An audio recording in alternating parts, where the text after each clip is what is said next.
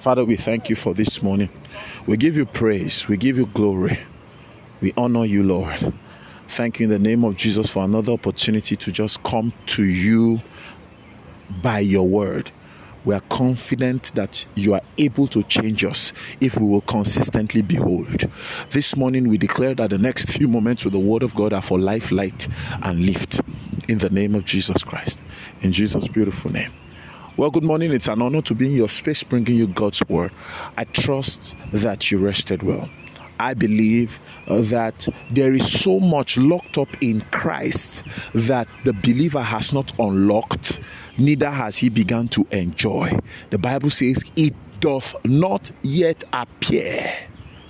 It doth not yet appear. So there are things that have not yet appeared. Now, please understand that it's not everything that is invisible that is non-existent.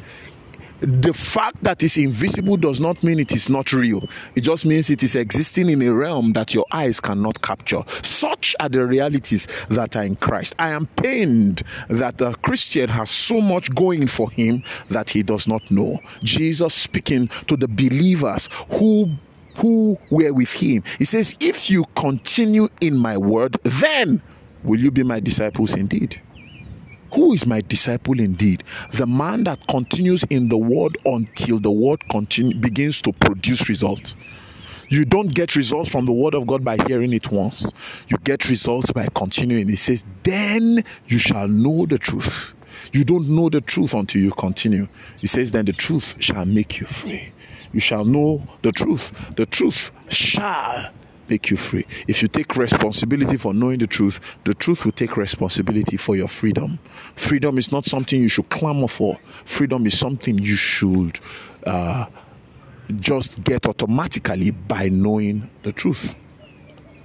So many times we have too much to our advantage that we are not maximizing because we don't pay attention. What I'm calling our hearts to today is to begin to pay attention to the rituals of our priesthood.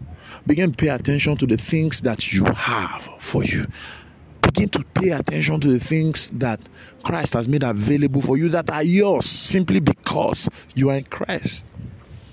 They are yours because you are in Christ. See, we have a lot, and the Bible says what we should do is to continue in doctrine. You don't hear scripture and let it go. You don't hear something once and just let go of it. You continue. He said to them, if you must know the truth, then you must continue.